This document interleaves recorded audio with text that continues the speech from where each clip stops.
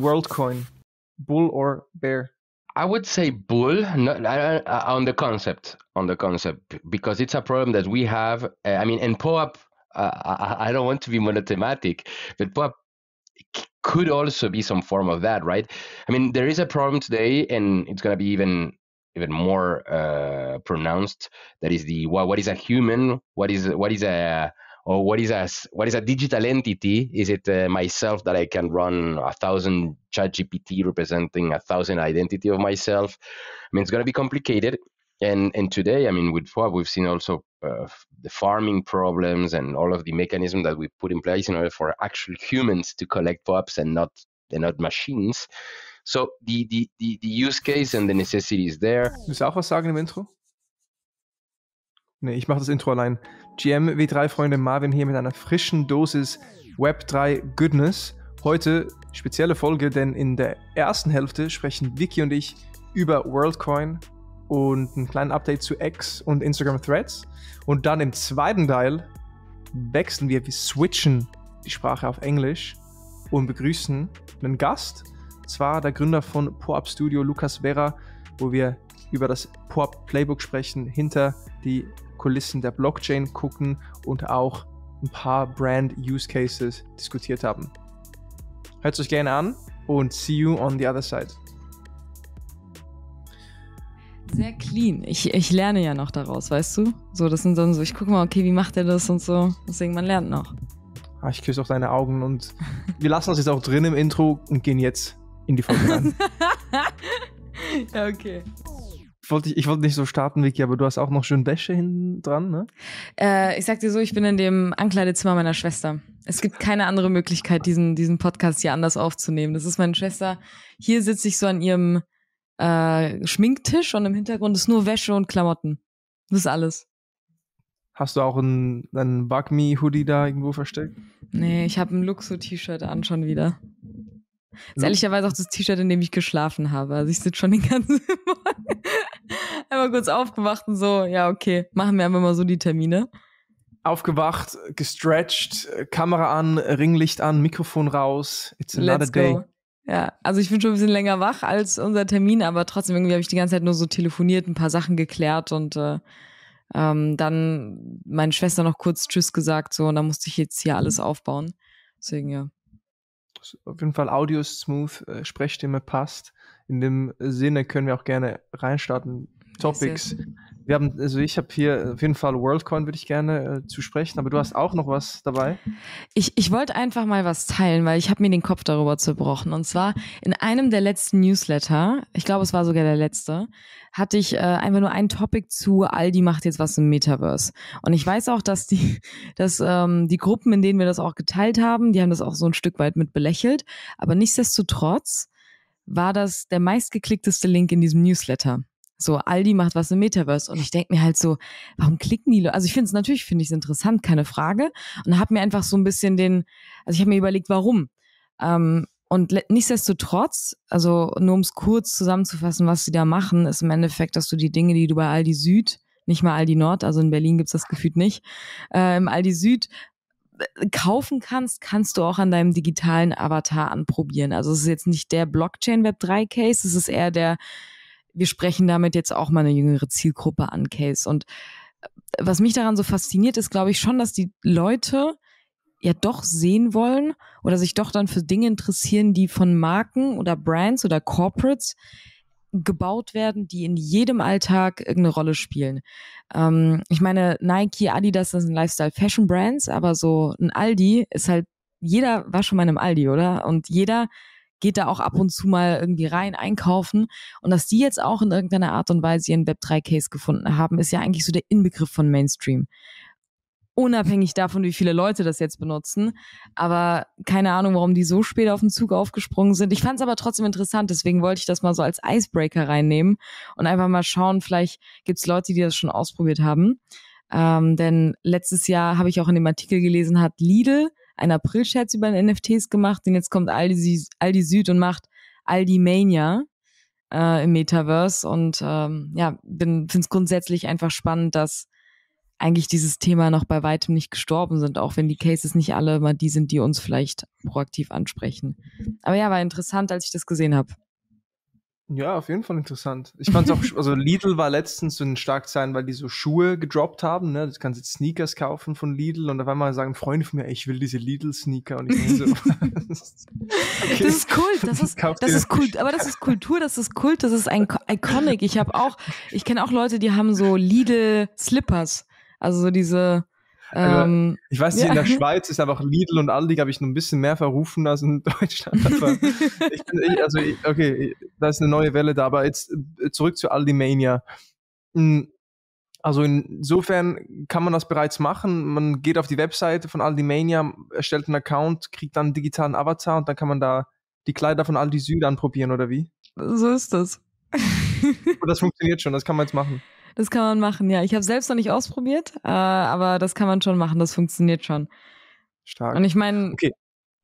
Ja, das wollte ich einmal teilen, das ist mein Icebreaker, den ich jetzt mitgebracht habe. Das Eis ist auf jeden Fall gebrochen, Vicky, aber was ich jetzt noch wissen muss ist, inwiefern ist das Web 3, also klar, Metaverse, sure, digitaler Avatar, aber hat es irgendwas mit Blockchain zu tun oder ist es nur ein Avatar? Würdest du dann sagen, das ist Web 3, Vicky, oder ist das vielleicht sogar Clickbait? Da machen wir ja wieder ein Thema auf. Für mich persönlich ist es schon cool, wenn wir Web 3, und das machen viele, nicht nur wir, auch als so eine Art kulturellen Shift betiteln, dann würde ich sagen, ja.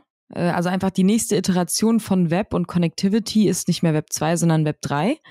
Klar, Stand jetzt sollte es idealerweise immer diesen Blockchain-Bezug haben, weil das macht diesen ganzen Ethos auch aus, der mit reingebracht wird. Und diese Virtual Identity, die ja auch über die man selbst die Kontrolle haben sollte. Aber ich denke, langfristig einfach Dinge zu digitalisieren und viel mehr zu digitalisieren, Experiences in digitalen Welten aufzubauen, ist auch Web 3. Und irgendwann ist es auch nur eine Frage der Zeit, bis eine Blockchain auch mit reingepackt wird. Nicht, dass alles eine Blockchain braucht, davon bin ich jetzt nicht unbedingt überzeugt, aber wenn du halt über Virtual Assets sprichst oder irgendwelche Avatare, die dir zugeschrieben sind, ist für mich eigentlich so das Stichwort digitales Eigentum, represented by NFTs, gehört dann eigentlich zusammen. Und die meisten Brands fangen halt nicht mit NFTs an, weil es zu schwierig ist, sondern erstmal Step by Step rein und dann ist meistens so der Web 2 Metaverse Approach greifbarer. Got it. Ja, mal gucken, ob dann da auch noch Tokens ins Spiel kommen und wirklich auch Blockchain Utility. Aber GG Aldi, die W3-Community hat es gefeiert, wenn wir den Newsletter-Stats Glauben schenken. Und entsprechend sehr gut. Erstes Thema. Mal gucken, ob ich glaube ich nicht, dass ich jetzt hier mir einen Avatar erstellen werde bei Aldi Mania. Vielleicht kommt ja dann noch ein Airdrop oder so. Boah, ich hoffe, niemand von Aldi hört jetzt zu und denkt so, wieso haten die so über uns? Nee, eigentlich voll cool. Cool, dass ihr das macht. Also überhaupt kein Front. Vielleicht bei Edeka Mania würde ich es machen oder Rewe Mania. Anyway. Bist du biased? Nee, gar nicht eigentlich. Also ich mache nur Spaß. Ich bin natürlich neutral. Okay. Aldi hin oder her, wir müssen über Worldcoin sprechen, Vicky. Letzte Woche haben wir ausgelassen, beziehungsweise gab es ein Interview, bisschen Rescheduling-Zeugs, das ist halt das Podcast-Spiel hier und da. Aber Worldcoin stand in den Schlagzeilen, weil die nochmal jetzt offiziell gelauncht sind, ne? Und das ganze Projekt jetzt am Laufen ist. Und ich meine, wir können da mal kurz ein Intro machen, Vicky, so. Willst du starten? Wie nimmst du Worldcoin wahr? Mach mal ein Intro so. Was hat es damit auf sich? Denn Twitter hat Feuer geleckt. Es war auf jeden Fall sehr intensiv, was das Feedback anging. Vitalik hat sich geäußert. Und jetzt ist es Zeit, dass sich auch die NFT-Queen, die Web3-Queen Vicky dazu äußert. Ich mach's kurz, weil ich glaube, jeder, der unseren Podcast hört, hat jetzt schon mehrmals was über Worldcoin gehört und versteht einigermaßen, worum es geht. Es ist einer der Mitgründer von OpenAI, Sam Altman, hat auch eine Krypto-Company mit dem Namen Worldcoin gestartet als Initiative, um, ich sag mal, eine digitale Weltwährung anders zu denken, also ein Coin for all. Mit dem Problem dann natürlich auch, wie distribuierst du das so, dass Leute sich nicht doppelt anstellen, dass Leute nicht irgendwie mehrere Wallets machen, dass du immer nur X-Amount für einen Human Being hast. Und da kam eben die Idee, das auch zu verifizieren, dass die Person, die gewisse Tokens entgegennimmt, auch ein Mensch ist. Und da gibt es natürlich Möglichkeiten wie Fingerabdrücke, aber ich habe das in einem Podcast wirklich highly recommend von Bankless gehört. Bankless, wo Alex, der eine andere Co-Founder und jemand anders waren zu Gast und haben das so ein bisschen erklärt, dass einfach die sicherste Art und Weise, einen Menschen wirklich zu erkennen, ist eben diese biometrischen Scans durch die Iris. Deswegen haben die sich dafür entschieden, nicht weil das so Sci-Fi-mäßig cooler ist als Fingerabdrücke, sondern weil es angeblich noch besser ist. Und haben dann eben diese Orbs gebaut, diese lustigen Dinger, die so groß sind wie ein Kopf, und dann schaust du da rein und scannst, glaube ich, noch dein Handy, also deine Worldcoin-App, und dann bist du ein verifizierter Mensch per App. Und das hat sich jetzt im Laufe der letzten Wochen und Monate halt noch mal ein Stück weit geschiftet, während Worldcoin am Anfang wirklich rein dieser Token und diese Währung im Vordergrund stand und die vor allem in den afrikanischen Ländern auch schon Millionen von Menschen geonboardet haben. Ich glaube, das muss man auch dazu sagen, immer wenn die über Millions of onboarded people sprechen, der Großteil kommt aus Afrika. Da wurde super viel ausgetestet und jetzt sind die eben auch in Europa gelauncht. Ich glaube, Deutschland jetzt erst wirklich seit ein paar Wochen, hat aber richtig viel Schlagzeilen gemacht. Denn was Worldcoin auch macht mit diesem Proof of Identity, ist eben die Sicherstellung, dass etwas mit einem Menschen oder durch einen Menschen ausgeführt worden ist und eben nicht durch AI. Also wie kannst du tracken, dass Content, der ins Internet kommt, von einem Menschen und nicht von einer Maschine erschaffen worden ist? Ein Problem, das wir sicherlich, also jetzt schon haben, aber in Zukunft noch viel, viel, viel größer wird, wenn man sich anschaut, wie viel besser AI in nur einer Woche werden kann. Und dann ist eben so eine Art Proof of Identity oder Proof of Humanity, wie die es bezeichnen, mit etwas, was durch Worldcoin getrackt werden kann, schon gar nicht mal so schlecht. Und das ist so roundabout auch irgendwie das Bizarre und Paradoxe, was Sam Altman macht, was ich irgendwie cool finde, muss ich ganz ehrlich sagen. So ist es, also er irgendwo auch die Lösung hat für ein Problem, das er mitgeschaffen hat, nicht als einziger geschaffen hat. Er ist ja nicht die einzige Person, die an AI arbeitet. Aber da einen Lösungsansatz zu finden, der sicherlich noch kopiert wird, smart. Und ich glaube, das, was die Menschen gerade so, was viele Leute gerade einfach aufregt oder zu gewissen Diskussionen anfeuert, ist eben die Tatsache, willst du wirklich deine Iris scannen? Ich glaube, auf diese Frage zögern manche, sagen, ja, weiß ich eigentlich nicht, weil man im Endeffekt, und das ist die Kritik, klar, Worldcoin sagt, die storen die Daten lokal und haben da keinen Zugriff drauf, sind encrypted, whatever. Das Problem ist, und das sage ich jetzt ganz vorsichtig, ohne eine Meinung dazu zu haben, das hat Ledger auch gesagt. Ledger hat auch gesagt, ja, mit den Ledgern kann keiner irgendwie auf die Informationen zugreifen, aber hier ist ein Software-Update. Wenn ihr das bei euren Ledgern macht, dann können wir das auf einmal. Und unabhängig davon, wie ich weiß, wie das technisch funktioniert, ist das halt so eine ähnliche Kritik, die da gerade mitschwirrt. Plus Sam Altman, Monopol, will man das wirklich? Und wie sicher ist das eigentlich alles? Also das ist so ein bisschen das Polarisierende, vor allem in Deutschland. Das ist halt, so ein Ding steht im Alexa, im Einkaufshaus. Und ja, es steht eins im Alexa. Leute können halt shoppen, aber sich parallel halt die Iris einscannen. Ich finde, ich habe nicht mal eine negative Meinung zu Worldcoin, um es zusammenzufassen, sondern ich finde es unglaublich interessant, was da gerade passiert und in welcher Geschwindigkeit. Und ich bin einfach gespannt, wie das jetzt langfristig gehandelt wird, weil das Problem wird es ja trotzdem geben. Die Frage ist einfach nur, ist Worldcoin die beste Lösung oder muss man da vielleicht noch ein paar Mal iterieren? Aber vielleicht hast du nochmal eine andere Ansicht darauf, Marvin.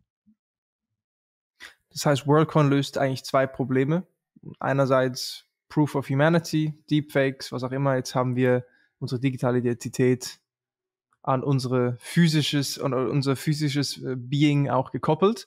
Okay. Und Use Case Nummer 2 ist eine globale Währung, die fair für alle zugänglich ist und wo, wenn du die Tokens auch hältst, du auch mitbestimmen kannst. Das sind eigentlich die zwei Probleme oder Lösungsansätze oder die zwei Versprechen. Und einfach schon krass, weil die Incentivierung für die Leute ist ja einfach, du kriegst ein paar Tokens. Ich weiß nicht, wie viele es genau sind pro Scan. Ein paar Euro wert maximal, glaube ich. Und das reicht den Leuten schon, um eben ihre biometrischen Daten da auch rein zu scannen. Und also ich kann mal so top-down sagen, ich werde es erstmal nicht machen. Und es erinnert halt wirklich an eine Black Mirror-Folge. So, auch wenn das Versprechen ist, hey, das ist jetzt ein Privacy First Protokoll, man kann es nicht an deine wirkliche Identität koppeln oder es ist so eben über CK-Proof abgesichert, dass man so alles über Kryptographie abgesichert hat. I don't know, gerade noch die Hardware-Komponente dazu war auch Teile der Kritik von Vitalik. Er hat ja eben gesagt, dass er skeptisch ist, eben weil ein Privatunternehmen jetzt Zugang hat zu Millionen von privaten biometrischen Daten. Dazu gab es ja auch einen Blogpost. Und er sagt eben einerseits, so die Sicherheit der Hardware selbst lässt sich nicht genau überprüfen. Das ist ein großes Risiko. Eben wie du gesagt hast, Ledger, gleiches Spiel. Zweiter Punkt ist, dass nicht jede Person zwingendermaßen Zugang hat zu so einem Orb. Das heißt, auch hier wieder kann ja eine unfaire Verteilung des Zugangs stattfinden. Und ja, das System kann durch Hacks, Phone-Hacks etc. auch untergraben werden, weil du kriegst ja so eine Worldcoin-ID und kannst die dann an die App koppeln. Und inwiefern das dann 100% sicher ist, who knows. Und es gab auch, ja? Nee, vielleicht willst du es ja gerade sagen, sag du zuerst. Nee, ich wollte gerade auf ein paar Tweets eingehen, von dem her. So.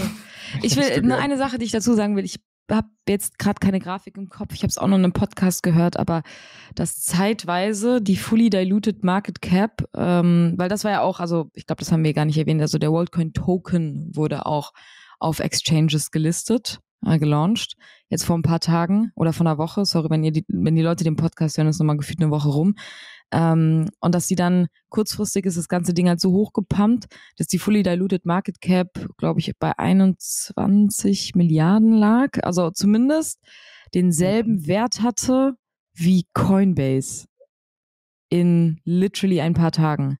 Und das war auch dann unter heftiger Kritik, so wie kann das sein, woher kommt der Wert? Und ich glaube, das hat auch nochmal ziemlich viel Diskussionsspielraum ausgelöst, aber das ist einfach nur meine 2 Cents on the side. Ja, genau, also wie groß es jetzt wird und wie viel Cash da schon im Umlauf ist, who knows. Ich glaube, erstmal holen sich einfach alle die Tokens, haben die App und wissen noch nicht, was sie damit anfangen sollen. Spannend auch in Kenia, oder allgemein, du hast gesagt, Afrika war ja einer der größten Märkte auch, wo die Orbs verteilt wurden, die Irises gescannt wurden und Kenia hat jetzt zum Beispiel Worldcoin restriktiert, also darfst du nicht mehr machen oder dürfen nicht mehr Worldcoins verteilen. Was ist die Begründung? In Kenia, Security Concerns, aber so die Security, also die Sicherheit der Daten, gerade auch hinsichtlich finanzieller Services, muss geprüft werden und deshalb wird es vorerst verboten. Und das ist sicher auch ein kleiner Rückschlag, eben weil in Kenia auch der Andrang sehr groß war. Du kriegst da, wenn du deine Eyeballs scannst, 25 Worldcoins und eben das hat ein paar Dollar wert und entsprechend standen da die Kenianer halt wirklich stundenlang in der Schlange, um da ihre Tokens abzuholen. Und ja, eben, wie gesagt, ich bin offen für, ich würde gerne mehr dazu lernen und gerade diese kritischen Fragen auch mit jemandem besprechen, der drin ist im Projekt. Vielleicht auch jemand von Worldcoin selbst. Es gibt auch 1, 2 Leute in Berlin, mit denen vielleicht mal quatschen könnten. Und dann eben nur Tweets, zum Beispiel von Jack Dorsey, der hat getweetet, Worldcoin is an attempt at global scale alignment und dann cute. Das war sein Kommentar. Was? Geil. Also, das ist halt auch, ja, wenn wir an die Historie der Menschen denken, schwierig ist, vielleicht so ein Global Scale Alignment auch zu finden, mit einer Währung, einer Source of Truth. Und wenn es dann so ist, okay, wer hat dann die Kontrolle über dieses Global Scale Alignment? Also ich sehe dem auch noch kritisch gegenüber. Und finde es aber auch wieder crazy einfach, wie schnell wir bereit sind, einfach unsere persönlichen Daten, biometrischen Daten auch irgendwo reinzugeben, wo ich nicht annehme, dass zu viele Leute viel Hausaufgaben gemacht haben. Im gleichen Zuge Social Media Accounts erstellen wir auch ohne Frage, aber das geht noch mal einen Schritt weiter, nicht? Ja, ich bin so ein bisschen gespaltener Meinung, was das angeht, weil ich glaube, dass wir viele unserer Daten sowieso auch unbewusst irgendwo rausgeben. Also so diese ganzen AGBs noch nie gelesen, Leute. Und bin da so ein bisschen, ich glaube, ich spreche einfach aus der Perspektive eines Menschen, die glaubt, okay, ich habe jetzt nicht wirklich irgendwas zu verheimlichen. Klar, ganz fair point, ich würde jetzt auch nicht meine ganzen Transaktionen über eine Blockchain laufen lassen, die noch Stand jetzt transparent für alle ersichtlich ist. Also die Leute müssen nicht wissen, für was ich mein Geld ausgebe. Das ist mir dann schon wichtig, aber je nachdem, was halt in meinen biometrischen Daten gemessen wird, ob ich eine Frau bin und was auch immer, to be honest, wäre mir jetzt persönlich irgendwo auch egal, aber das ist auch sehr, sehr vorsichtig ausgedrückt, weil ich einfach das Gefühl habe und wahrscheinlich sehr naiv bin und denke, ach, Leute können eh nichts damit anfangen, also was sollen sie jetzt damit machen? Aber who knows, was technisch schon auch möglich sein kann. Aber ich finde, früher oder später, also ich glaube, das Problem auch mit Datensicherheit ist, wir sind halt an einem Punkt, wo auch diese Regulatorien einfach mit dieser neuen Technologie nicht mehr mitkommen. Es gibt einfach noch keine richtigen Regulatorien rund um AI generell. Das ist ja sowieso schon ein Problem. Und dass jetzt eine vermeintliche Lösung kommt, unabhängig von der Währung, sondern eher dieses Proof of Identity, ist ja quasi noch so ein Schlag darauf, dass all diejenigen, die jetzt dafür zuständig sind, solche Gesetze zu schreiben und solche Maßnahmen aufzubereiten, die kommen halt ja auch nicht hinterher. So, das ist ja so viel Papierarbeit und braucht Zeit. Das heißt, ich glaube, das werden jetzt alles einfach Präzedenzfälle für etwas, was noch passieren wird. Ich bin auch gespalten, ob ich jetzt ob ich jetzt meine Iris einscannen soll, aber ich glaube, ganz ehrlich, ich würde es eher machen, als nicht machen. Ja? Ja, ich glaube, ich würde es eher machen. Also ich meine, um auch das Segment positiv abzuschließen, also eben, ich bin da noch skeptisch, glaube ich beobachte erstmal noch ein bisschen, bevor es vielleicht auch andere Möglichkeiten gibt für diese Verifizierung. Aber der Case für Worldcoin, jetzt haben wir viel eben über den Worldcoin oder den Token selbst gesprochen und Global Scale Alignment, wie Jack Dorsey das belächelt hat. Aber wenn wir jetzt auch nochmal auf die harten Fakten gucken und das auch, was ein paar Leute hinter Worldcoin, unter anderem Macieira, wurde in einem Artikel gefeatured, der Teil von Worldcoin ist eigentlich ein Infrastrukturprojekt. Und der Plan von Worldcoin wird sein, diese Infrastruktur zugänglich zu machen an Drittparteien wie Regierungen, die das nutzen können, um Leute zu verifizieren, wie auch immer, aber vielleicht sogar an Unternehmen. Ne? Und wir könnten dann die Infrastruktur nutzen. Und ein Beispiel war, dass ein Coffeeshop sagen kann, hey, ich will jetzt einen kostenlosen Kaffee geben, einen Kaffee pro Person. Und der Coffeeshop könnte zum Beispiel die Worldcoin-Infrastruktur nutzen, um zu tracken, dass eine Person auch wirklich nur einen Kaffee gekriegt hat. Und darum so dieser Verifizierungsprozess, Proof of Consumption, kannst du auf Regierungsebene implementieren oder halt wirklich auf der Direct-to-Consumer, Unternehmer, Coffeeshop-Ebene. Und entsprechend, ja, scheint es auch einfach ein offener Markt zu sein, wo sie gesagt haben, wir gehen jetzt halt über den Iris-Scan und schaffen da eine Plattform, wo wiederum ja User-Interaktion und Kundenbeziehungen drüber gemanagt werden können. Ja, absolut. Also deswegen, ich finde es auch super interessant von der Technologie her.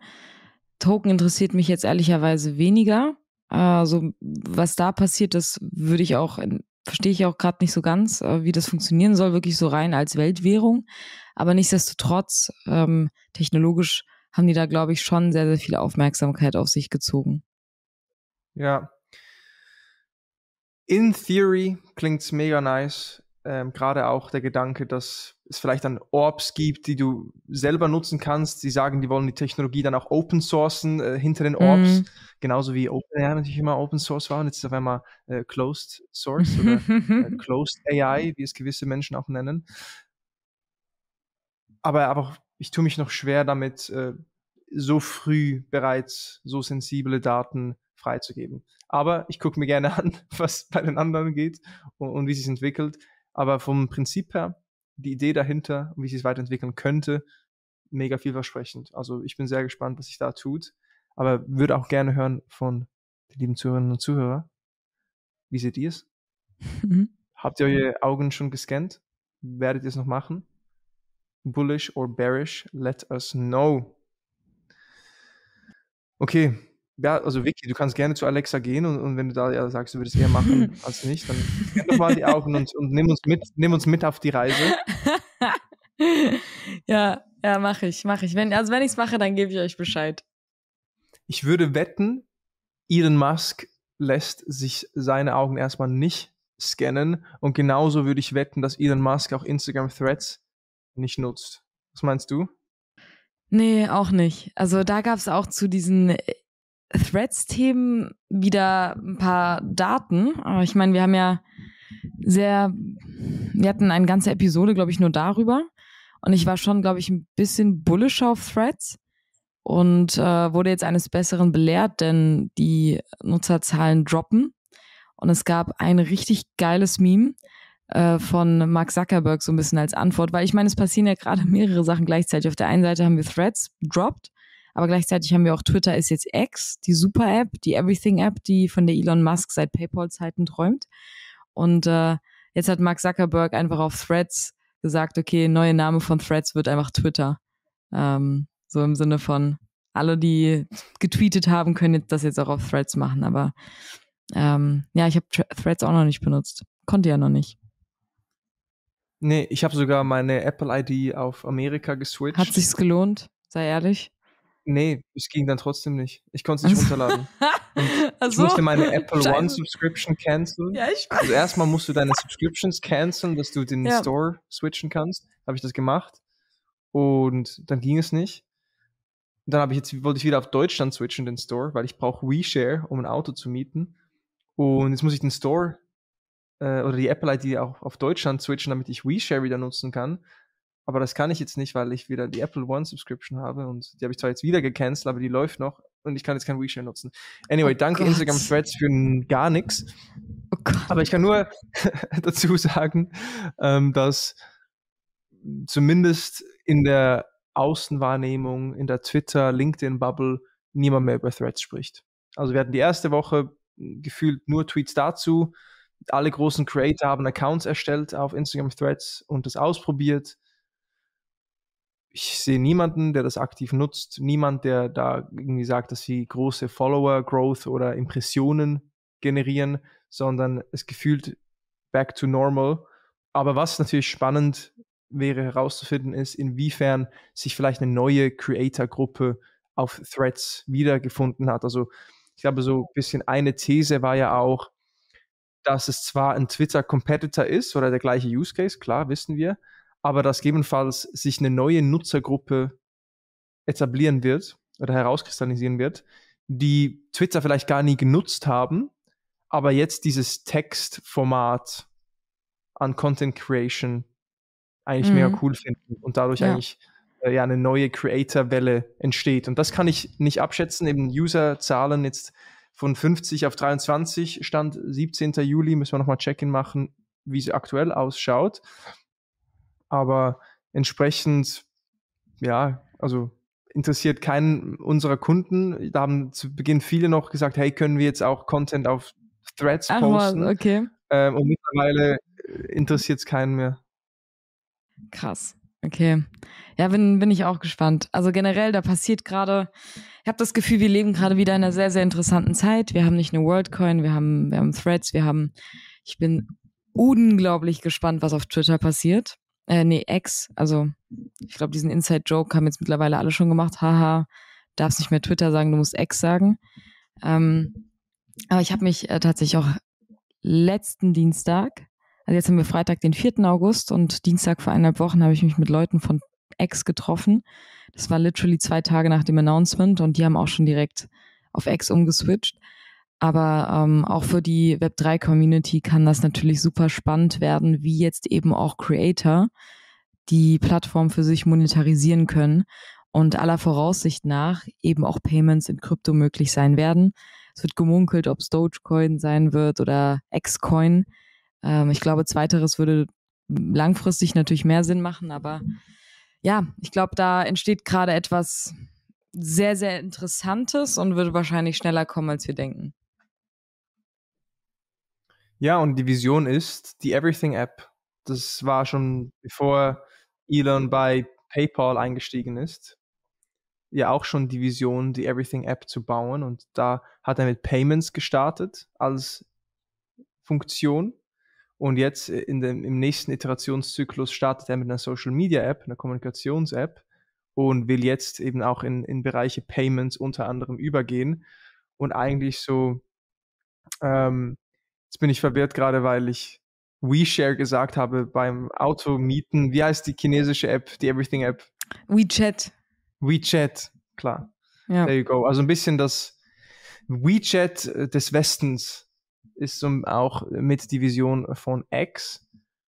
Ich meine, der Rebrand-Prozess an sich war natürlich wieder eine tolle Marketing-Aktion. Ne? Viele Augen und viel Aufmerksamkeit ging da rein. Viele haben darüber gesprochen, wie dumm es ist zu rebranden, wie zum Teil, ne?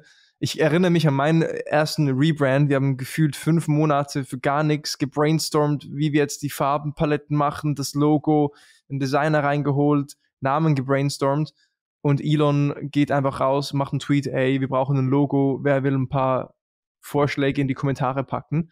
Und so geht's natürlich auch, ne? Also, und während des Prozesses, weil es das alles so öffentlich dokumentiert hat, natürlich auch den Rebrand-Prozess als Marketing-Vehikel genutzt. Krasser Move. Also ich meine, Twitter war top of mind. Twitter ist wir sind uns gewohnt, Twitter zu sagen und das blaue Logo. Und tweeten. Fand ich schon auch ansprechend und tweeten. Und von dem her, ich weiß nicht, ob ich jetzt eher so wie Meta gemacht hätte, so okay, es ist nicht mehr Meta, aber die App heißt immer noch Facebook und ist ein Teil von Meta. Hätte man auch so angehen können. Aber klar, er will eine App für alles und dann musst du irgendwann mal auch diesen drastischen Schritt gehen. Ja, du hast Creator-Programme vielleicht auch angesprochen, Vicky. Sie haben ja dieses Ad-Revenue-Sharing-Programm gelauncht. Also hast du mitbekommen, dass jetzt Creator eben auch Cash ausgezahlt bekommen?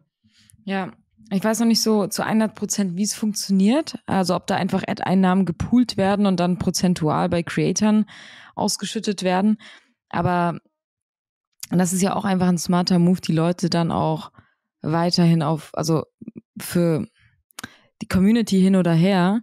Die Leute haben sich jetzt vielleicht darüber beschwert, dass das Branding nicht so geil ist und dass eine ganze Kultur, dieses iconic Twitter-Tweeten jetzt verloren geht. Aber nichtsdestotrotz war Twitter nie eine Plattform, die sich hat monetarisieren lassen. Also wirklich profitabel war es jetzt auch nicht und für Creator sowieso nicht.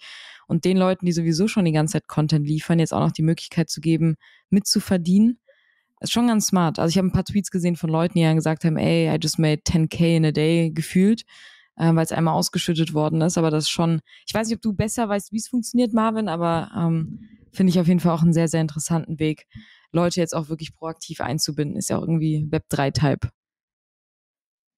Safe. Also ich meine eben, bis dazu hast du als Creator nicht wirklich Cash gemacht über die Plattform selbst und die Plattform Twitter oder X hat bis dato monetarisiert über Ads, wie praktisch alle Plattformen. Dann hat Elon Musk übernommen und Twitter Blue eingeführt, eine Subscription, $8 im Monat in etwa, damit du 1-2 Content-Features hast, deine Analytics besser hast und den blauen Haken kriegst auf deinem Profil. Das heißt, eine neue Monetarisierungskomponente auch eingeführt. Und als Creator war Twitter geil, weil du halt eine Audience aufbauen kannst. Du kannst Leute erreichen und eine Brand aufbauen, die du dann außerhalb von Twitter aber monetarisierst. Das Spannende ist eben jetzt, dass Twitter ein Programm gelauncht hat, wo du Revenue Shares kriegst an dem Wert der Impressionen, die du generierst als Creator. Und um dich dafür zu qualifizieren, brauchst du entweder Twitter Blue oder muss irgendwie als Firma verifiziert sein, also Verified Organization oder Twitter Blue Subscription. Und du musst innerhalb der letzten 3 Monate mindestens 15 Millionen Impressionen generiert haben insgesamt und mindestens 500 Follower. Und dann, wenn das gegeben ist, dann kriegst du Payouts und da haben eben auch viele Leute auf Twitter schon gepostet, hey, thank you for your contribution to the platform. As a creator, creators are the most important asset to Twitter or to X. Here's $5,000. Und so haben die dann ihre Payouts gekriegt, Tausende von Dollar, einfach aus dem Nichts. Aber inwiefern die genau berechnet wurden, ist nicht klar. Was klar ist, du brauchst Twitter Blue oder musst eine verifizierte Organisation sein, du brauchst 15 Millionen Impressionen im letzten Quartal und mindestens 500 Follower. geiler Schritt in eine geile Richtung. So mehr kann ich dazu nicht sagen. Und inwiefern diese Payouts dann über Krypto sind, aber wann wir anfangen können, irgendwie auch direkt Payments hin und her zu schicken, Geld hin und her zu schicken über die X-App, das scheinen so ein bisschen die nächsten Meilensteine zu sein. Aber es ist cool zu sehen, dass Elon auch signalisiert, hey, wenn du hier Wert schaffst, guten Content veröffentlichst, dann kriegst du auch Cash zurück von der Plattform, egal wie du dein Publikum sonst außerhalb der Plattform auch monetarisieren möchtest. Also das ist so das, was ich bis jetzt mitbekommen habe. Und ja, ich glaube, so wie wir Elon kennen, alleine für das Meme selbst wird Dogecoin auf jeden Fall Teil von dem Ganzen sein. Ob er dann noch einen eigenen Coin launcht und inwiefern das alles noch mehr in Richtung Web 3 geht, werden wir sehen. Ja. Aber in dem Sinne, gerade wenn wir auch die Nutzerzahlen gucken, jetzt habe ich gerade eine Headline gesehen von gestern, 70% Abfall an Active Usern bei Instagram Threads. Und im Gegenzug jetzt X mit Creator-Programmen und doch auch loyalen Userbase. Das ist halt so ein bisschen das Ding. Die 300 Millionen Leute, die da aktiv sind, die feiern die Plattform halt schon. Und die sind halt auch eher pro Elon.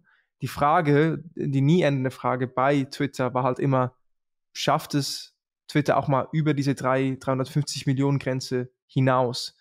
Weil, wenn wir Instagram angucken, 2 Milliarden, Facebook 1,5 Milliarden, was auch immer genau die Zahlen sind, das war so ein bisschen dieser Kessel, dieses Silo, aus dem es Twitter nie herausgeschafft hat.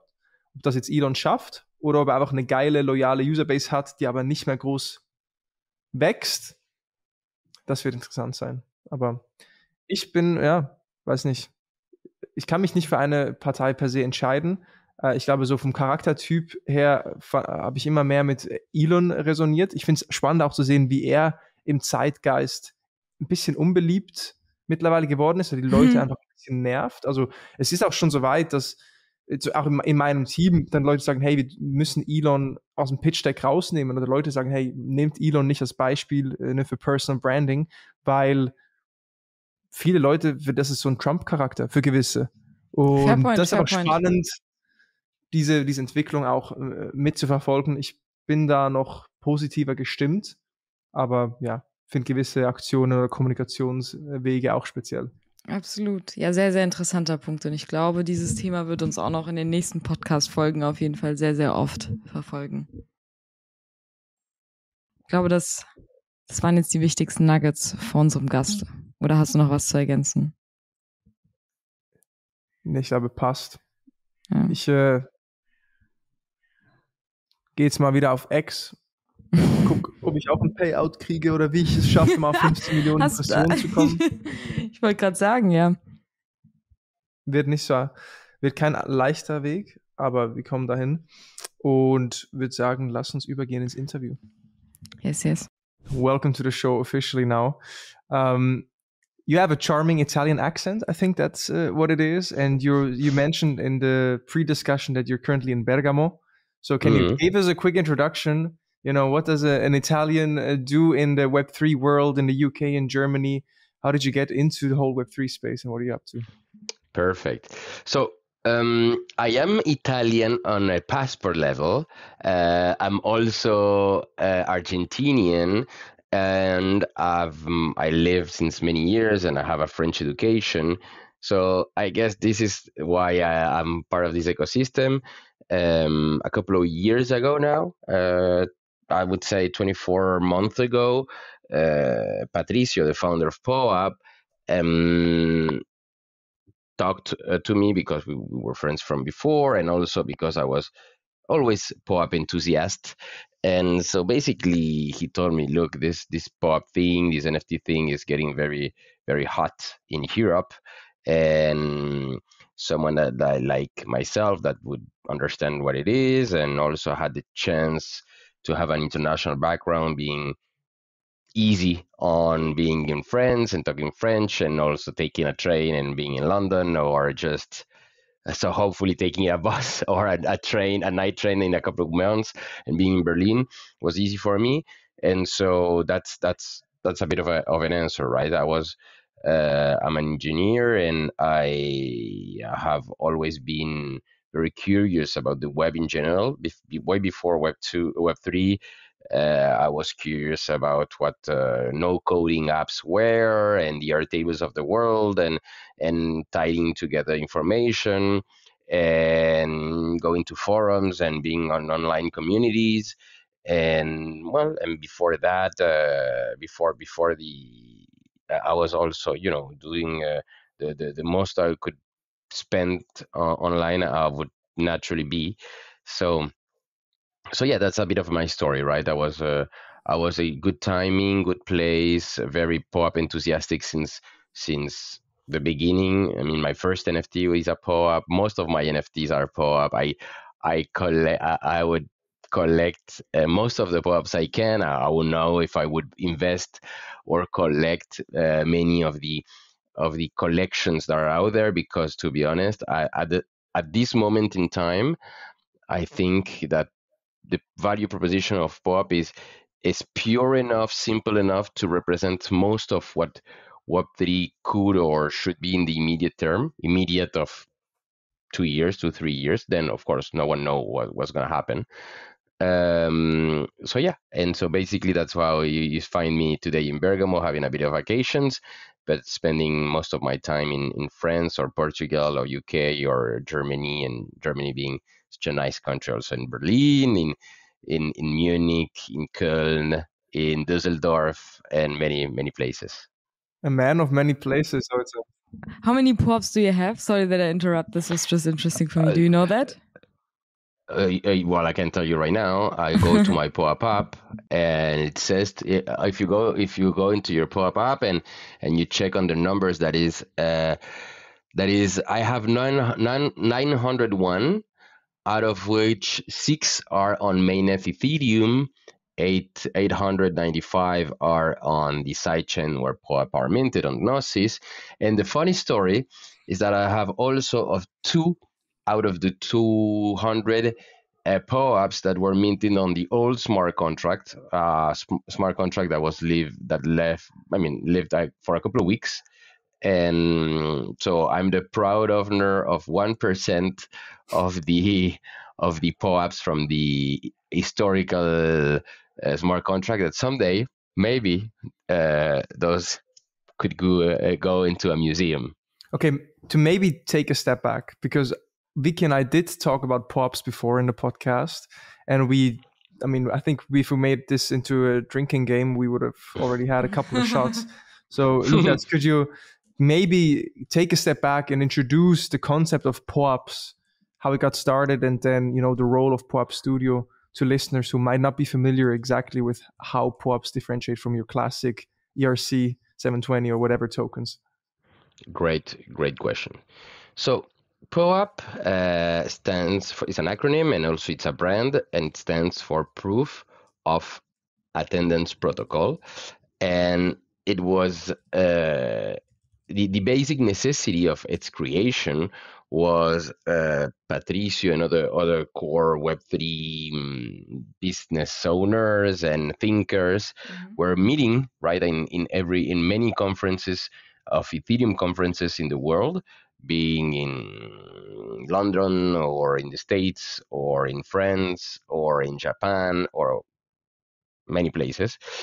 And so the basic idea was pretty simple, right? That is, how can we know and how can we brag about the conferences that we've been?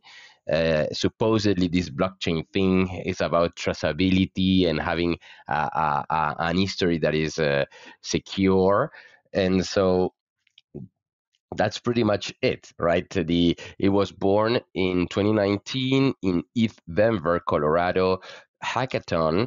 That is a place where many great products have been launched, and that was basically it, right? How can we give to everyone that is caring enough to collect? How can we make it easy for issuers to give? And this proof of attendance, that would be the digital track record of your experiences, the bookmarkers of your life, and many activities that you've done. So today it's much more than giving a digital badge, a digital collectible on where you've been. It's also been used by brands, because let's be honest, it's one of the simplest and more fun and pure and untouched protocols out there. So there is no POAP coin, there is no POAP scam, there is no rug. I mean, everything is simple. There's no gas fees, there is no Ethereum to hold, to have. You can even start without a wallet. So many of the core aspects of digital collectibles are super thought and crafted for the best experience.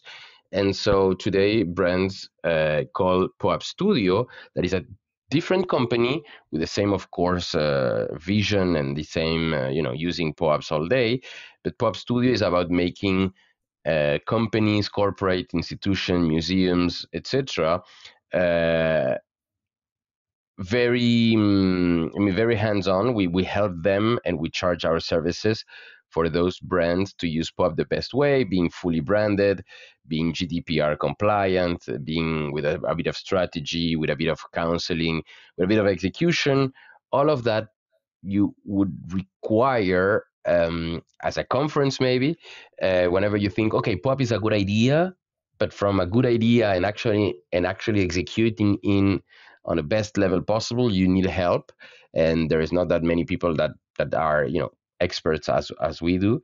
And so this is the genesis and the reason for POAP Studio. Because yeah, Marvin, hopefully you already know that one thing, POAP is a great concept, but whenever you have to distribute 5 different POAP for different events on a way that people not familiar with the concept could, enjoy it easily, well, it does requires a bit of operation and decision making and execution in order to make it the best way possible. And that's our role, and that's how we are relevant. And to be honest, we've seen a good success here in Europe and also working with the States, because the product is great, the concept is great, and also it means that some companies or some institutions need help, and here we are.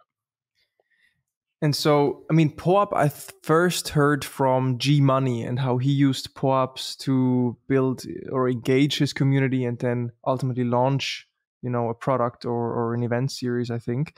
And so whenever I hear POAP or whenever we hear POAP, is it always the same protocol? Could you maybe just explain briefly the blockchain component around POAP, kind of like the underlying foundation?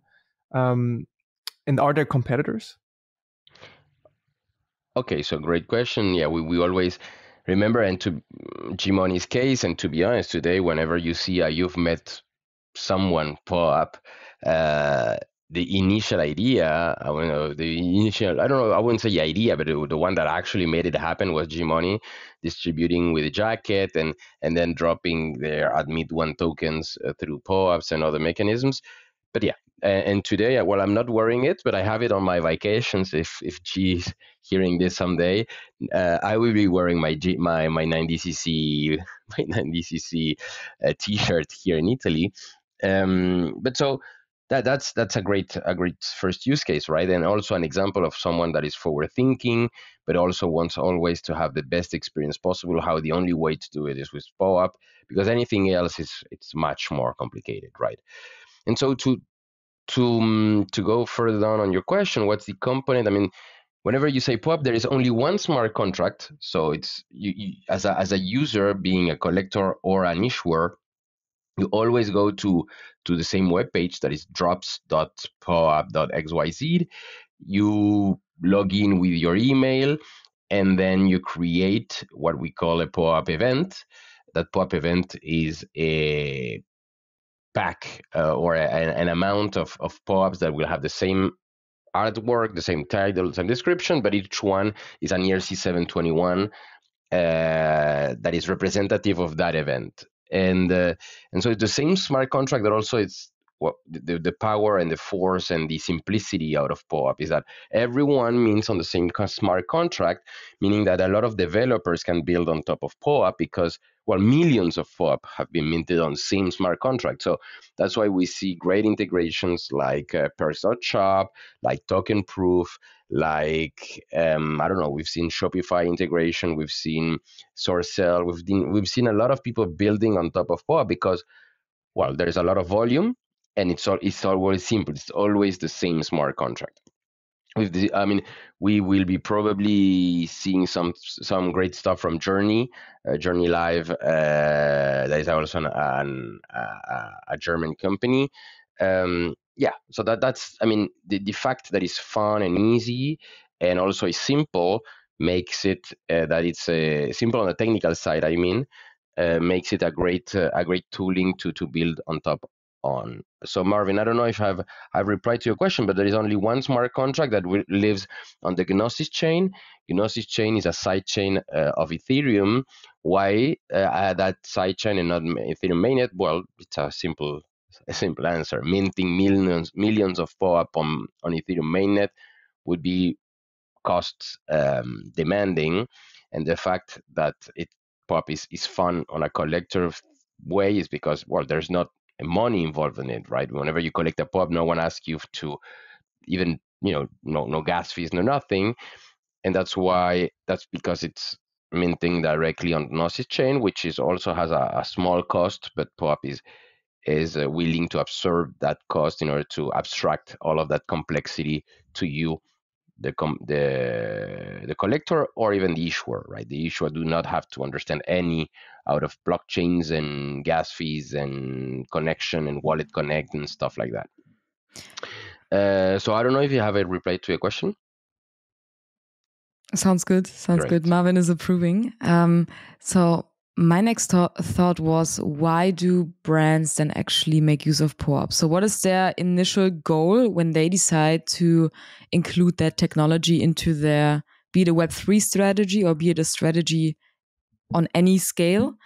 So what are exact use cases that you can maybe share with us? How brands or any other individuals have used POAP as part of their marketing strategy, for example? Great.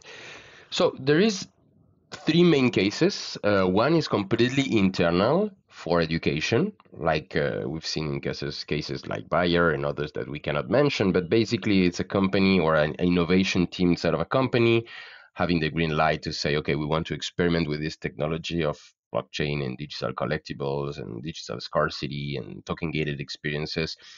And so they got to us and they tell us, okay, we kind of know that POAP is great. This is not client facing. We want to learn about it, and we want to make other people inside a company understand all of those concepts, right? Many times it becomes from what we call a champion. Champion being someone that is already, of course, Web3 friendly, a personal level, probably have some bitcoins and some investments, and they collect POAP a lot in a personal level, and then they say, okay, this is cool for my company, I want to bring it on. And then again, this is an internal use case for internal education. Then there is the use cases of companies using it as a rewarding mechanism and engagement mechanism for Web3 strategy that are already kind of established. So we call the collection, the NFT, the paying collection that are existing in this world. And again, we've cited a couple of already. What we've seen from Adidas, what we've seen from Porsche, what we've seen from Renault, what we've seen from, I don't know, many Web3 projects. And then whenever that happens, POAP is always a great mechanism to keep engaging, to reward, to animate the community. In Web3 we say that the community is a very important aspect, if not the most important aspect. And you cannot, it also makes sense that everything project based is not only about the financial of acquiring a token and then maybe reselling it, or maybe acquiring to then get another part of the collection and be airdropped, and then maybe that thing you have to pay again or sell again. So it's healthy if the conversation turns around something else. And this is where, again, the fun nature and the DNA of POAP, that is only about recognition and proof of attendance. At sometimes we also joke, and it's also proof of attention, right? Is you get a POAP because you are committed, because you're here, because you're physically or cognitively present with the brand. and you get a POAP. And then there's other use cases like willing as a brand publicly showing that you are taking steps. So this is besides the Web3 projects of great corporation, but there's other corporations willing to show internally or on a select ecosystem that they are trying, that they are legitimizing with a brand that is POAP, that they are taking their first steps, that they are experimenting, everything. I mean, there is a component of PR and marketing, and also at some moment, just using it as the basic case that is celebrating a moment. It's a digital souvenir. It's cool. It's kept with the collectors forever, and it's also a way for brands to give to their collector, to the guests, to their attendees, a first experience. And it's like everything, right? You might remember maybe the company that sent you your first email. You might not remember the number 1,000. So a lot of brands and companies and communities are willing to make the efforts to be one of the first, if not, I mean, maybe not the first, but maybe some with a great story to be told, in order to mark the presence, the attendance at that moment. And what are you've mentioned Adidas very early in the beginning of the conversation, that this was one of your favorite cases. What are they exactly doing with POAP right now? Well, we cannot give all of the details, of course, but we can see the history. I mean, for community-based events, one that happened in Berlin last April, if I remember, or March, if I remember correctly, and also in New York City for NFT NYC. There was, as a moment of celebration, as a moment of rewarding the presence.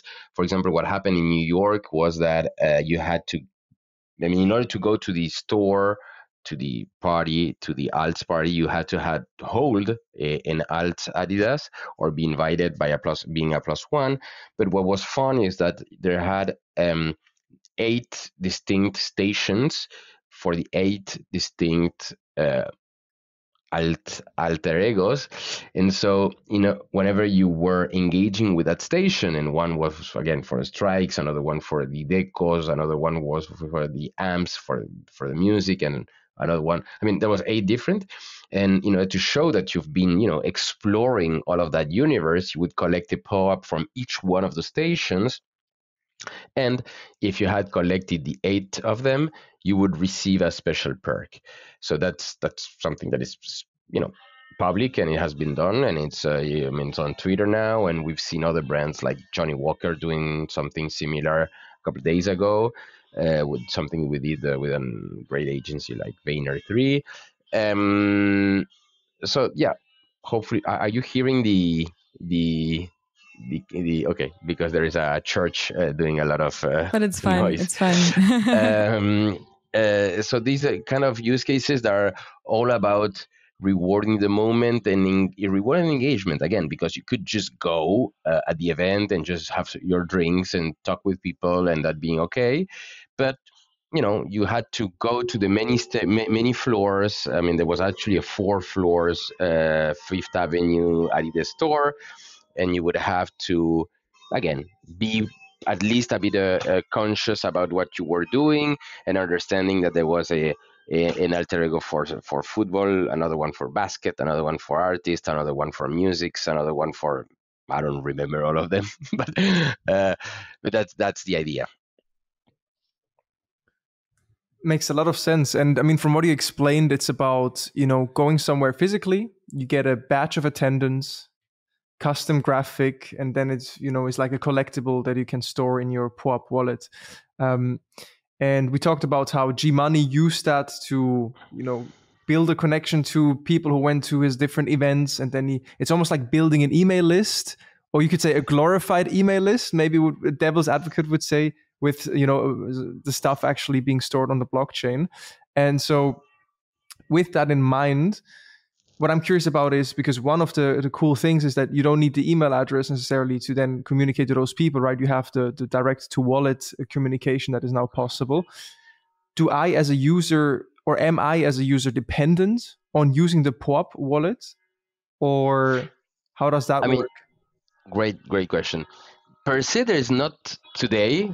This might change in the future, but today, or up what you know up to now, there's not such a thing as a POAP wallet. I mean, you have your regular wallet, your MetaMask, Rainbow, Coinbase wallet, and whenever you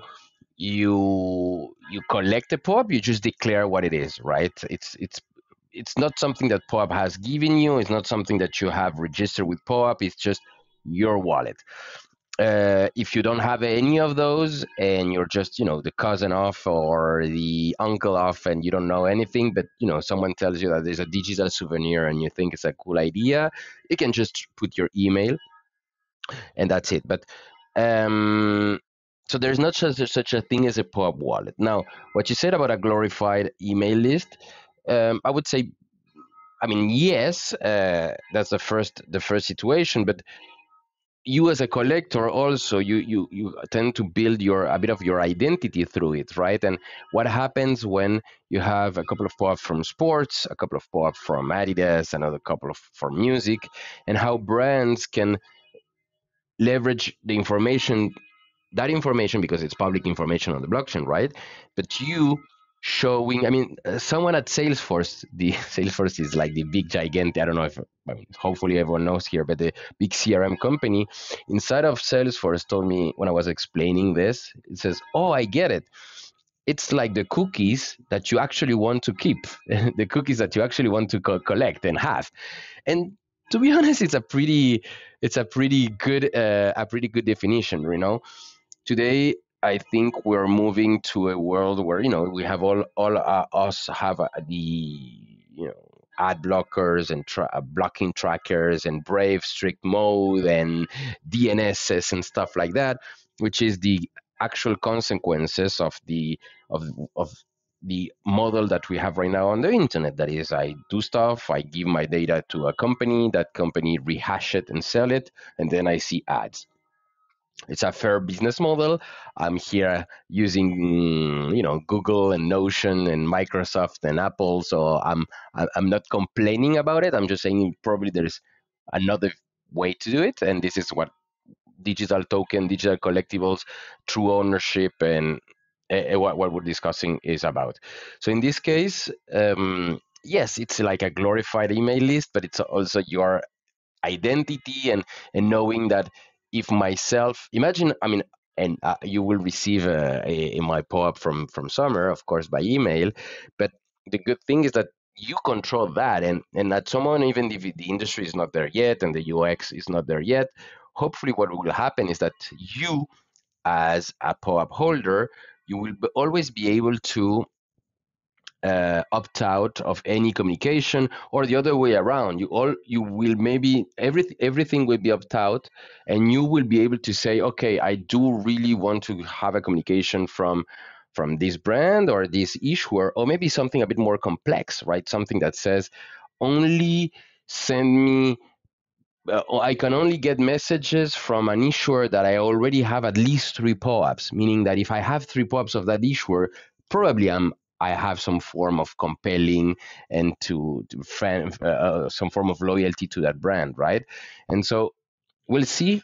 I mean, that's not only the work for POAP, and there's a whole industry of layering and communication and wallets, and I mean, we're all gonna see what it is, but at some moment it's the true ownership of your tokens that you will be able to manage. And the day where you do opt in for a brand and then you are, they send you too much messaging, you can just remove those tokens. You can send those POAPs to the 0 address, and then the logic will make that you won't be able.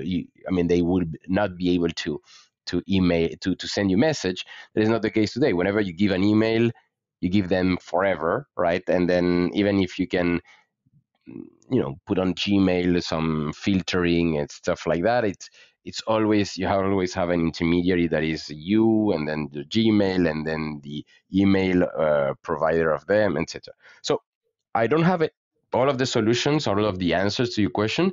But the only thing that I can tell you is that it is a way to walk the walk to the next version of the internet that we love and know and love. That is, giving data as part of a marketing mechanism.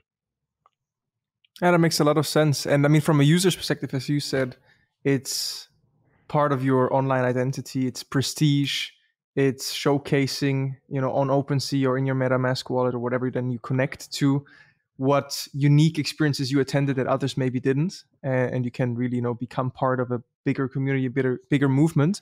And who knows, you also have maybe in the back of your mind the possibility of getting rewards because you attended certain events of a brand. And so from a user perspective, that makes sense. And then I guess to flip it into the brand's perspective again, and maybe you have another cool example you could share with the audience. I think the most fun thing is always just to break down, specific use cases, because a brand now has data, as you mentioned, on, okay, Vicky attended an event in Paris, one in Bergamo, and she also did this course online. Because what I've seen is that it's not only about physical attendance, you can also give out POAPs for digital attention, as you mentioned, right?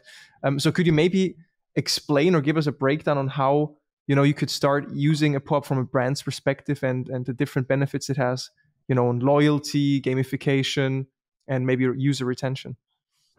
Perfect. Well, the short answer to that is we don't know yet. I mean, it's being built, and to be fair, at that point, POAP and also POAP Studio become a tooling or a medium to an objective that is, as you said, retention, loyalty programs, etc. So I will give you a couple of examples, but to be honest, the whole industry is very nascent, it's very new and immature. So a lot of stuff are being experimented. Most of it won't make any sense a couple of years from now, and a couple of will be, the may probably or hopefully the next proposition to that makes sense.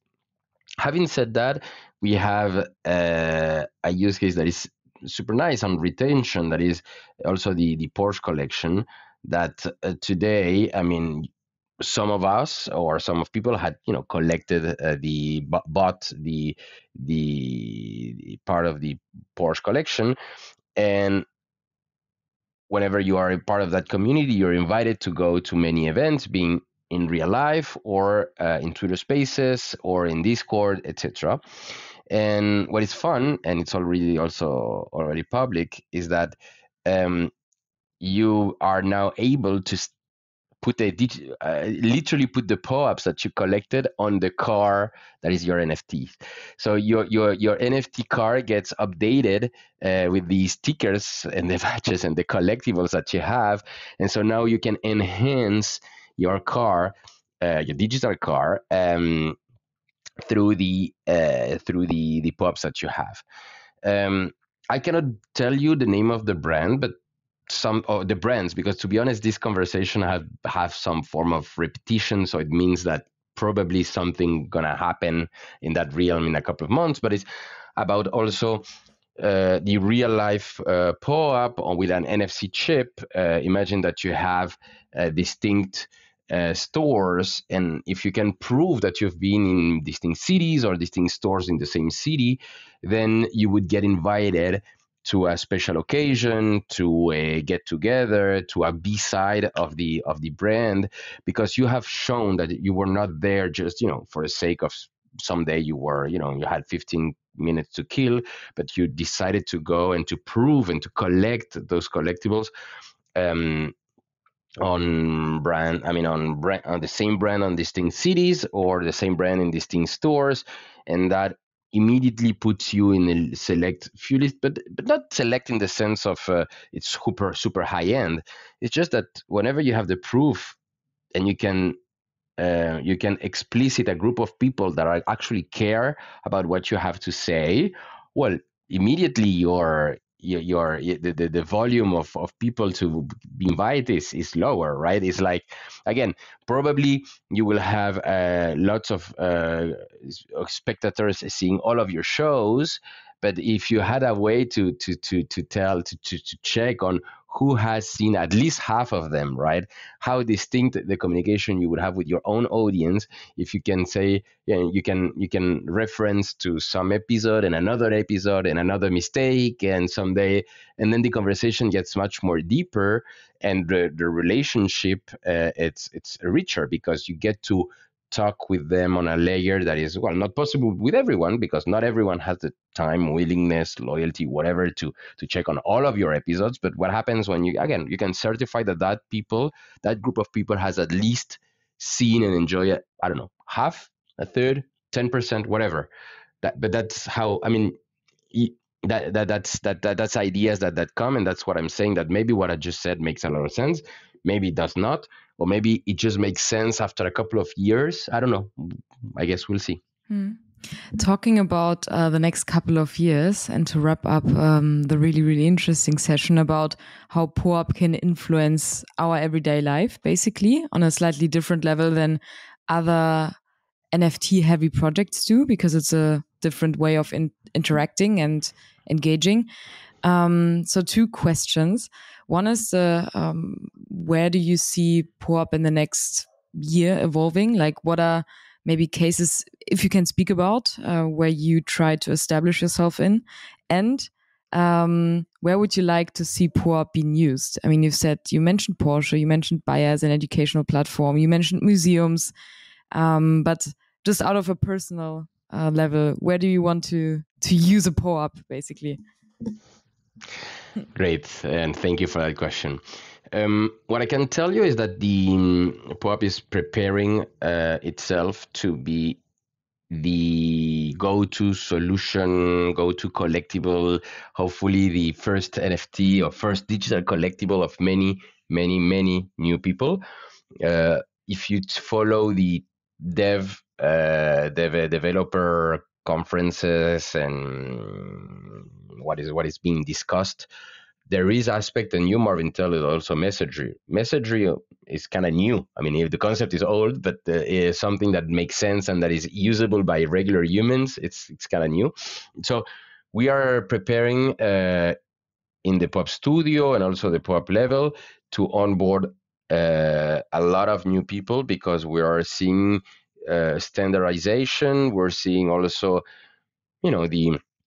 the wave of the bear market is good, or it could be very good, because it abstracts of all of the noise that makes little sense.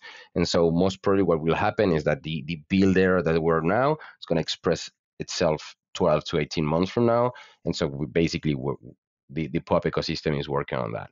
From the POAP studio level is making experiences and giving companies and institutions and brands even more mechanisms to express themselves, with layering, with the collections, with collection that a POAP collection being a couple of let's say 5 POAP that you can collect, and after you collect those 5, then there's a new level of universe of stuff to collect and to engage. And so with the hunts, and with the hunts online and hunts on real life, or the combination. And also we're working hard on partnerships with other third parties, digital experiences like Journey, etc. That's the next couple of months. I would say, between 2 and 18 months. And Vicky, on a personal level, to be honest, I really, really want to see a lot of POAPs in museums and also restaurants. Hopefully the NFC technology is going to be a bit more deployed, and we make stuff easier, and it's going to take a couple of years, because again, we might know what it is and how to use it, but my aunt, the design experience, the everything should be a bit cleaner and simpler. And also, like some iPhone 8, you still need to go to control center in order to make it work. And on Android, you also need to go some settings. So there's a bit of fiddling, but hopefully, next year or in 2 years from now, when I come back to Bergamo and I go to some super nice little restaurant, or to the museum that I just went a couple hours ago, they will provide me with a super nice artwork related to the exhibition that I'm seeing, and so I get a collectible, and also I get something expanded, right? What happens if I get to the exhibition? I get a POAP. It's a nice branded. It's nice. It's nicely designed, and then they tell me, "Oh, click here," and because you have the POAP, you will go to an immersive experience. Could be on my cell phone, and maybe a couple of years from now, whenever our sunglasses will be, maybe immersive enough, I will see something new, or an hologram, or a special part of this metaverse where I see something enhanced. I don't know. So to me, it's about collecting those moments. It's about also what it means as a collection, meaning that what happens when I have the Bergamo one, and I have some Paris one, and I have Adidas one, and then I have one in New York, and what happens when a brand or a community see that out of me, and they say, "Oh, Lucas, you're so cool. You've been to a cultural events and sports events and music events. So clearly I want you in my party." And then I just get an invitation saying, "Clearly your pops are great. So I want you to have, or I want to open a conversation." I don't know. To be honest, there's a lot of room for innovation. There's a lot of room to get stuff bad design and getting errors. But that's how it works. I guess innovating is never a straight line to the objective. No one know. Again, I think I said a couple of times here. No one knows really where it's going. But there is a proposition that is the internet as we know it today, where we spend time and we give our data to companies that resell it, rehash it, and then we see consequences of that. Probably there is a better way, or a new way, or an evolution of that, and here we are. Lovely. Okay, I'm bullish. And I've experienced POPs myself from completing courses. I did Sean Puri's writing course. He's the founder of Milk Road. And I got a POAP as proof of certificate, if you will, to then physical events and getting POAPs there. Now, most of those brands, or at least Sean Puri in this example, he kept quiet and nothing else happened. But I have it in my wallet now, and I can show, hey, I did this course. So that's already, a cool benefit. Now, to conclude the session, Lucas, I just have 2 rapid fire questions for you. So you can just answer, as short as you want. Yes and no. Exactly. Pretty much yes and no. Or maybe bull or beer. That could also be the answer. And so the first one is Worldcoin. Bull or bear? I would say bull, on the concept, because it's a problem that we have. And POAP, I don't want to be monothematic, but POAP could also be some form of that, right? There is a problem today, and it's going to be even more pronounced. That is what is a human? What is a digital entity? Is it myself that I can run 1,000 ChatGPT representing 1,000 identity of myself? It's going to be complicated. And today, with POAP, we've seen also the farming problems and all of the mechanism that we put in place in order for actual humans to collect POAPs and not machines. So the use case and the necessity is there. Myself, there is an old Argentinian project that is called Proof of Humanity that exists on that. So I'm bullish on the concept because it's going to be necessary, and will again, in the ChatGPT story out of the last 6 or 10 months, it's only a proof that digital abundance is here to stay. And whenever there is 1,000 upon 1,000 of identities that can be spin off with their stories, with their attitude, with their mistakes, whatever, we will kind of need to understand which one is a human. So bullish. But you haven't scanned your own iris yet? No. Okay. And last question. Mark Zuckerberg or Elon Musk? Who wins? Great question. I would go with Mark, to be honest. The company, the Meta ecosystem, it is kind of nocive on many layers. Still, I do trust, or I do want to think that fundamentally the guy is some form of,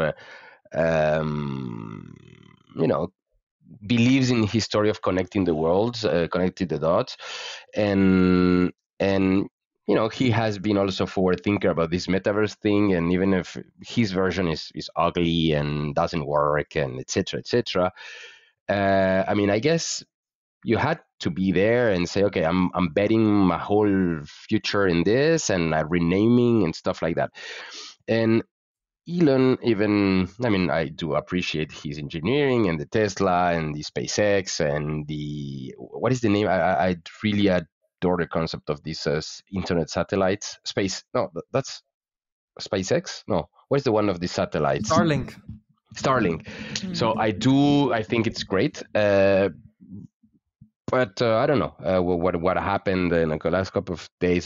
He might be a bit too much into himself, and we'll see what happens. But yeah, my answer is Mark. All right, GG, Mark Zuckerberg. And now, Lucas, what's your call to action? Where can people find more about POAP Studio or yourself? What's the one place they should visit? We try to do stuff very non-degen, so LinkedIn is the best way to do it. We're sometimes a bit too corporate, and that's okay. But also we explain use cases that are very digestible for everybody. So LinkedIn would be the most clear way to see and to get inspired. But a call to action is do your own POAPs. Everybody, whomever hear this and be here and will be hearing this in the future, any moment that is worth a smile could be a POAP, should be a POAP. So just Google, YouTube, or whatever, DuckDuckGo, how to do a POAP, or go to our LinkedIn or ask myself or whatever. It's going to be easy. But if it could be a smile, then it should be a POAP. Nice. Cool. Nice one. So will you create a POAP for this session, Lucas? I Yes. smiled for sure. Then we have to discuss if it's only for us three, or we can do it a POAP for this episode, and then we'll have to think about how to distribute it, and that's how POAP Studio comes in and say, okay, we'll evaluate what's the best way to get distribution. But we'll take this out of the episode. But yes, let's do it. Topic for the debrief. All right. Thank you, Lucas. Pleasure talking to you. And Vicky, we have to continue some German topics, right? Yeah, we will continue with a couple of other things. See you very soon in Germany. I'm very bullish also on the conference that is coming. So Vicky, talk to you very soon. Yes, thank you very much, Lucas. Have a wonderful time in Italy. Grazie. Ciao. Bye-bye.